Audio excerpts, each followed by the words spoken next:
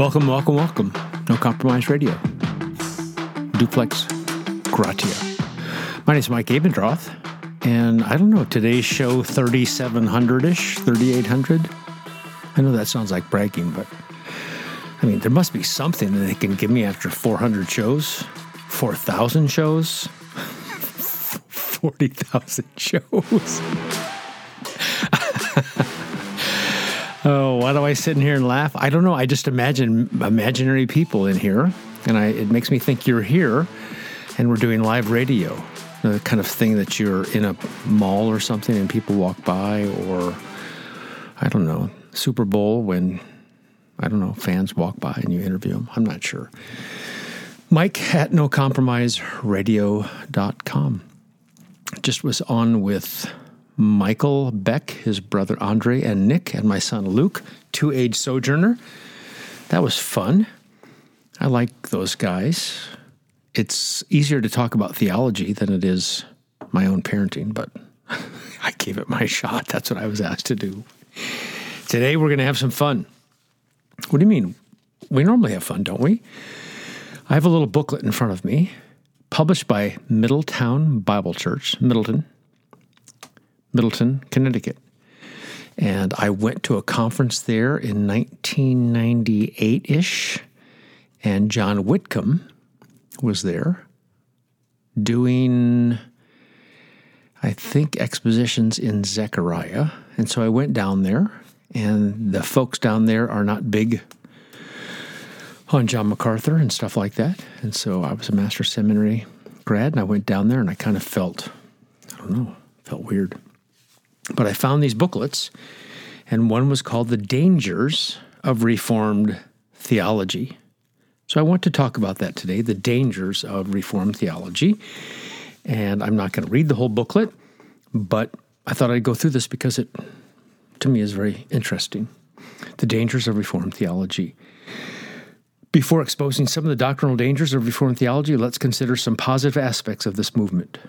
So, good for them. The Bible is considered the only rule of faith and practice. They describe that. Justification by faith is given its proper place. The grace of God is rightly exalted. It is God-centered rather than man-centered. So far, so good, don't you think? These are the positives, at least in today's day and age. You can say some nice things before you blast. They're good people. Then you slander them. I'm not saying they're slandering. That's not what I'm saying. I'm talking about that other subject. Those in Reformed tradition have often a healthy fear of God and a strong abhorrence of sin. Reformed theology, to its credit, can claim for itself numerous men of God. J.C. Ryle, John Calvin, John Bunyan, Edwards, Warfield, Machen. It says here Baxter, but he's not Reformed, but that's all right. Lloyd Jones, John Murray, Arthur Pink, just to name a few. And lastly, number 7, those in the Reformed tradition have been very successful in making their views known.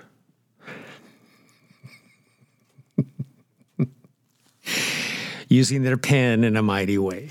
So, you know what? Good for them. I think I know who wrote this, but it doesn't say here on the sheet. It says questions or correspondence may be sent to George Zeller.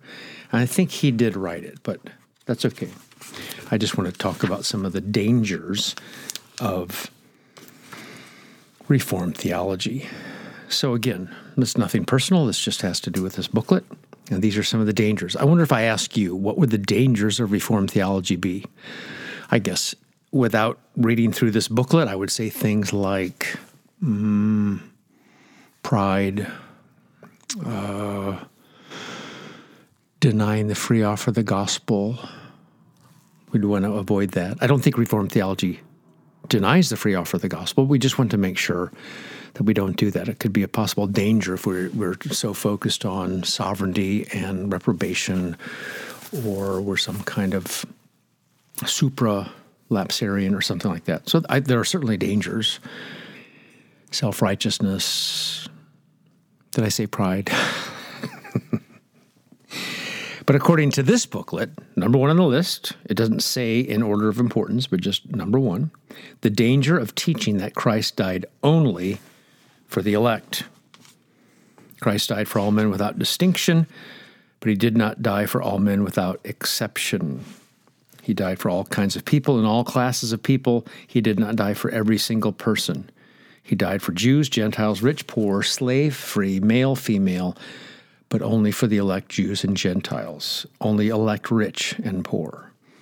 Therefore, I think they're representing that position correctly. They just think it's a danger. And then they list that he died for all, for every man, for the world, for the sins of the whole world, for the ungodly, for false teachers, for many, for Israel, for the church, for me. And a guy named Dr. Paul Ryder put that list together. The real question, they said, is it biblical? We are told that simple verses such as John 3:16 and Isaiah 53:6 must be understood, not as a child would understand them, but as a theologian would understand them. I mean, I think I could teach the children that when I say all, it can be all relative and all inclusive. I probably wouldn't use those words, relative and inclusive, but I would say all or all kinds of.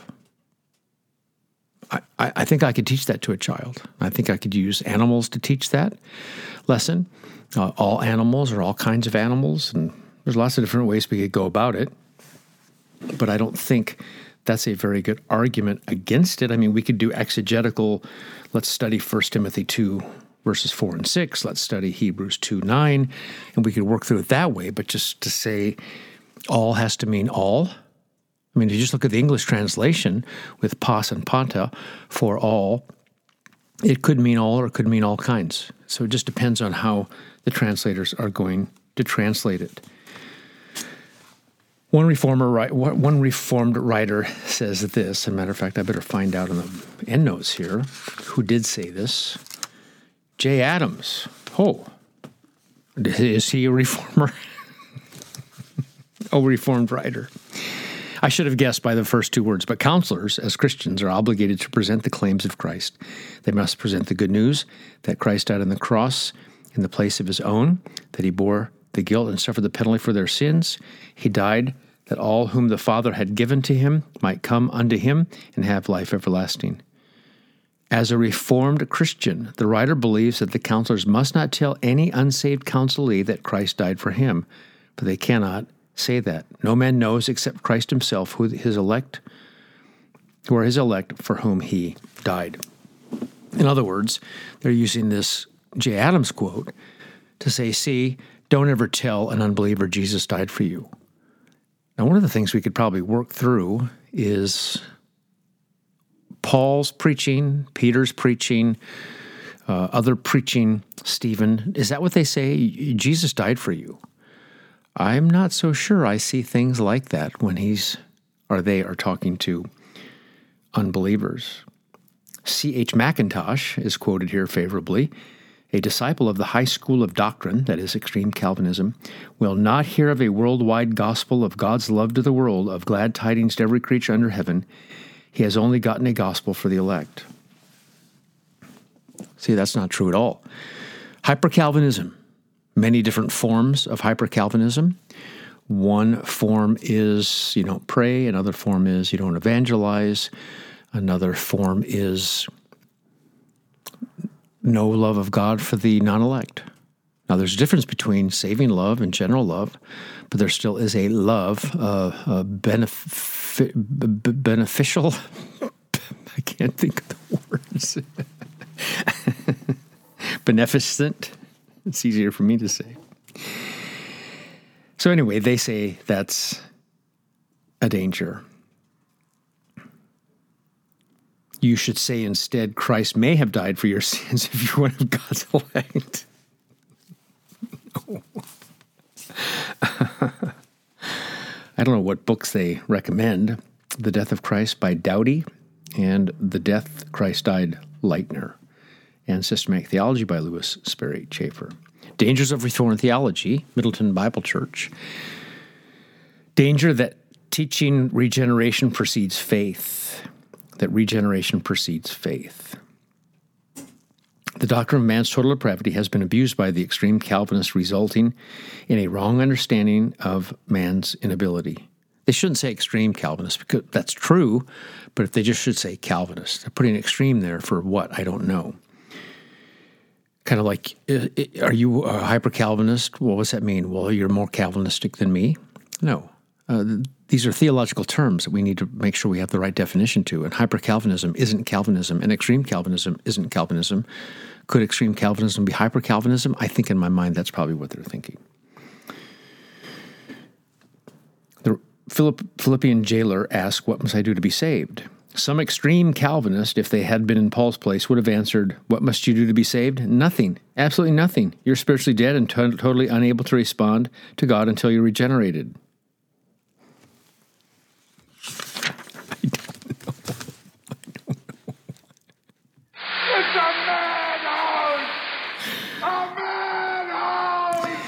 The Bible clearly teaches, "Believe and thou shalt live. Verily, verily, I say unto you, that he believeth on me hath everlasting life." The extreme Calvinist says, "Live and thou shalt believe." No, that's not true.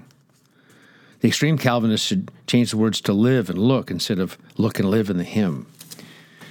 See, I just don't think this is helpful. I mean, this is back to the deal when, I'm a dispensationalist and I didn't like the covenantalist eschatology view to be saying, well, I'm like Tim LaHaye, right? I'm like Darby or something like that. I didn't like that. And I'm sure they didn't like it if I said, you have replacement theology and you allegorize all these things, because that's not true and it's not fair. So now that I'm not a dispensationalist, I guess I'm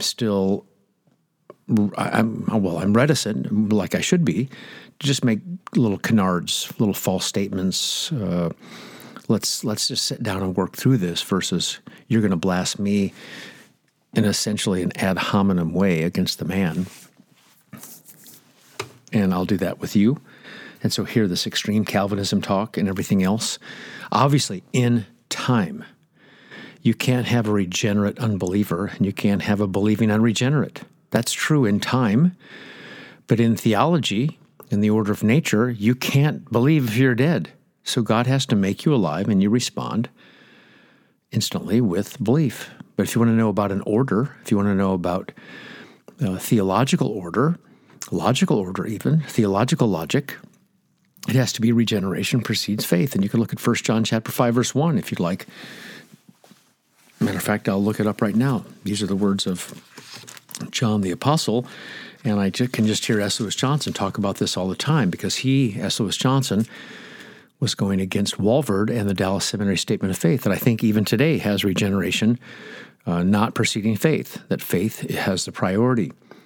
1 John 5:1, everyone who believes that Jesus is the Christ has been born of God. So if you are believing, you already have been born of God. And everyone who loves the Father loves whoever has been born of him.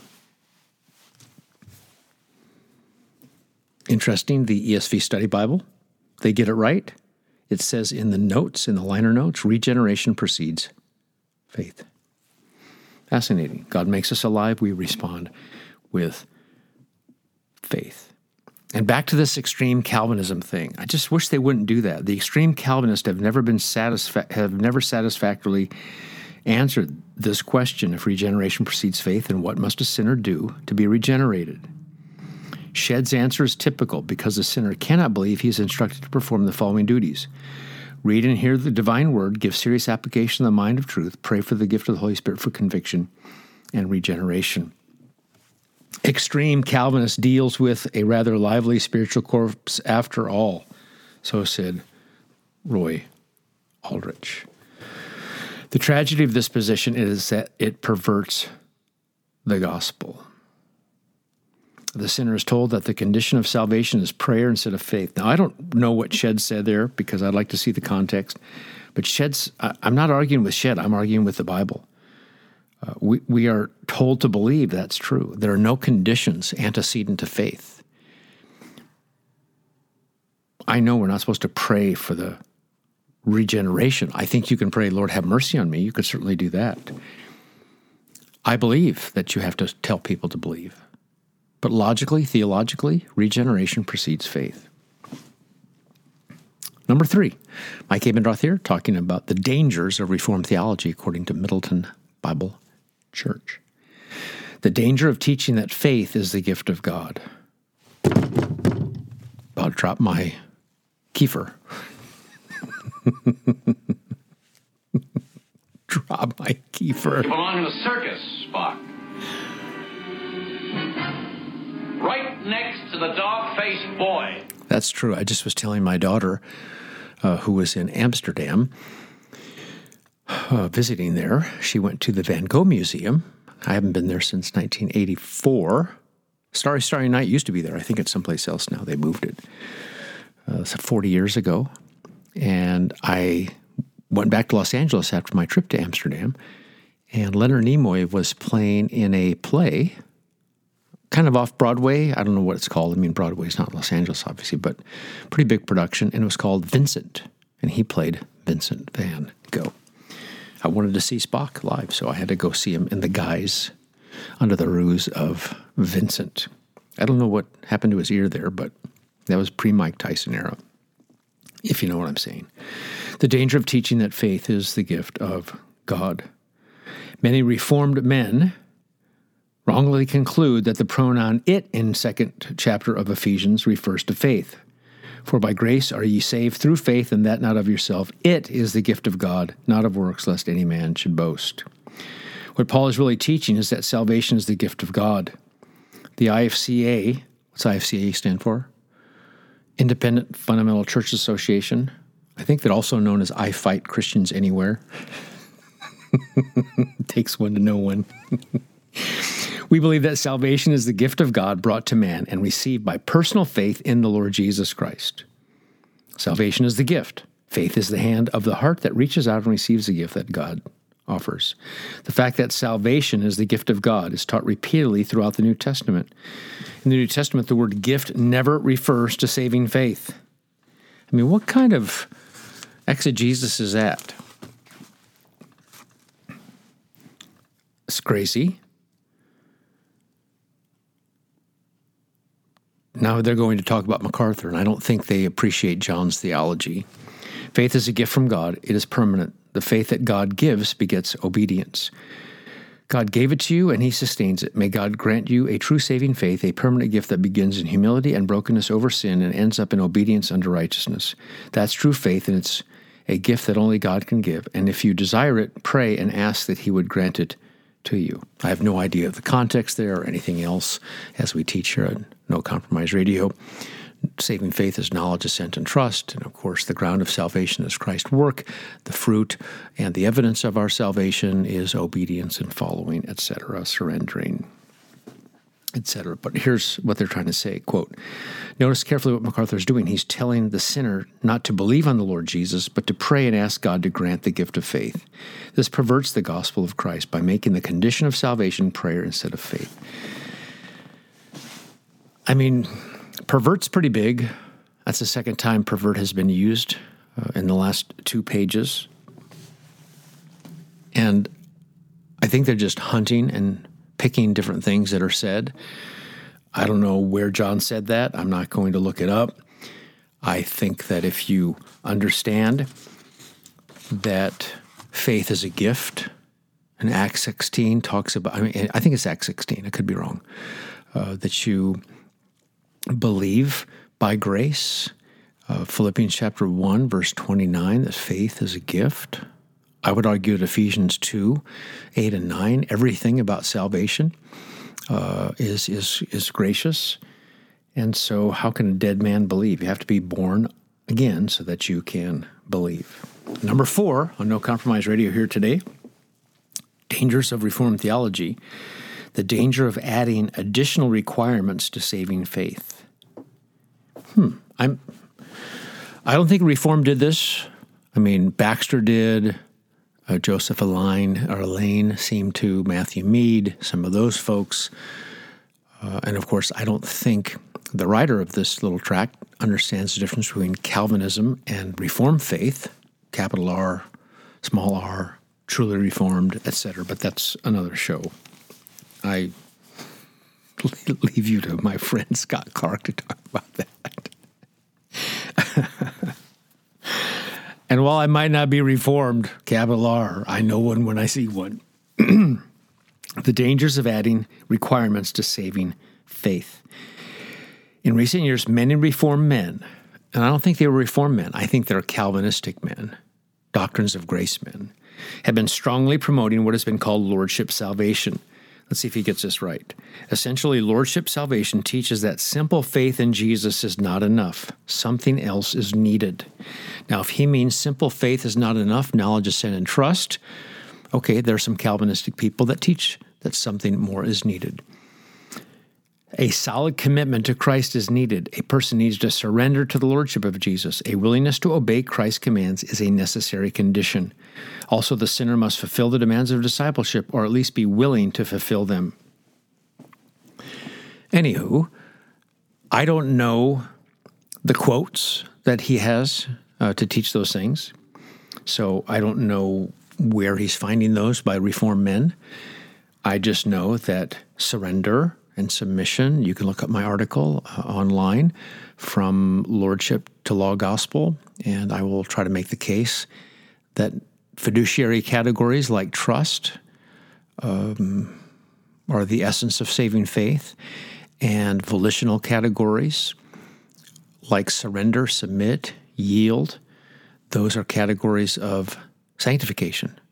I have no problem with surrender, submission, yield, obey, love, commit. I don't have problems with those, but not in order to be saved, but since you're saved. Consequent conditions, not antecedent conditions. Things that happen after, fruit, not root. Ground is Christ, fruit and evidence are these other things.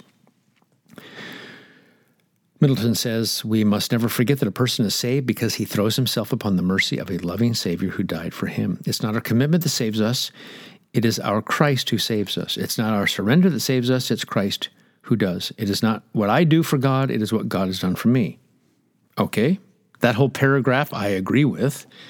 I still don't know what Reformed people are teaching this, what extreme Calvinists are teaching this. We need to avoid the dangerous error of taking what should be the result of salvation and making it the requirement of salvation. Okay, so far so good. I agree with that. It is because I'm saved that I surrender to his lordship. It's because I'm saved that I'm willing to follow him in obedience. It's because I'm saved that I agree to the terms of discipleship. It's because I'm saved that I submit to his authority over every area of my life. I agree with all those. Whoever wrote this little part, this section here, I wish they would have documented these other things, who's teaching something that you must do in order to be saved. I have a feeling I think I know who he's talking about, but requirement of salvation and result of salvation, I get what they mean. It's a result of salvation, not a requirement of salvation. Behavior and fruit are the evidences of saving faith because they are not the essence of saving faith. So how could he get this, how could he, the writer of this tract, get the first three so wrong and so far, again, wishing that they would have footnoted and made these statements of who said these things, so far so good in this particular section. God's saving grace is to be found in the person of the Lord Jesus, who alone can satisfy God's holiness and righteousness. Well, lordship people, non-lordship people, anti-lordship people, they all believe that. Have you been justified freely by the grace through redemption that is in Christ Jesus? Is your hope built upon what you have done, or is your hope built upon Jesus' blood and righteousness? Anyway, the dangers of Reformed theology. My problem with that whole section there, it's included in this booklet. That's the problem with that section. So besides the footnoting and not knowing who said what and just kind of making it up, with not making it up, but making it to have no substantiation. This is just kind of what's taught. But that's not Reformed theology. That's not Heidelberg, that's not Belgic, that's not Westminster standards. That's not what's going on there. You can read Illinois Baptist Confession, Savoy Confession, Westminster. You can read of repentance. You can read saving faith. You can read of good works. And you're not going to find in any of those confessions somehow that there's a submission, a commitment, a discipleship, or anything else before faith. You're not going to find that there. So what's the danger? And a lot of the lordship stuff that came out, especially early on, it's coming out of a dispensational camp. It's not coming out of Reformed theology. And even the anti-lordship people, like Zane Hodges, and the non-lordship people like Charles Ryrie, they too are coming at it from a dispensational point of view. We have essentially Wesleyan, Arminian, dispensational type arguments by some men that would obviously teach Reformed doctrines in other areas. I certainly will give them that. Very, very interesting that this is put in here. It says, other papers which deal with this important issue, saved by grace alone, a clarification on the lordship issue, 30 cents. I don't know if that's the value. Salvation and discipleship, 5 cents. And John MacArthur's teaching on lordship salvation, $1. Saved by grace alone. You get that one too. You don't have to order them both, it says. Well, my name is Mike Abendroth, and we are going over Middleton Bible Church's Dangers of Reformed Theology. You can write me, Mike, at nocompromiseradio.com. I'm glad to be on the radio in Belize, in Alaska, and in Wyoming. Far away places. Thanks for listening, Mike Abendroth. Don't forget discovering Colossians at Amazon.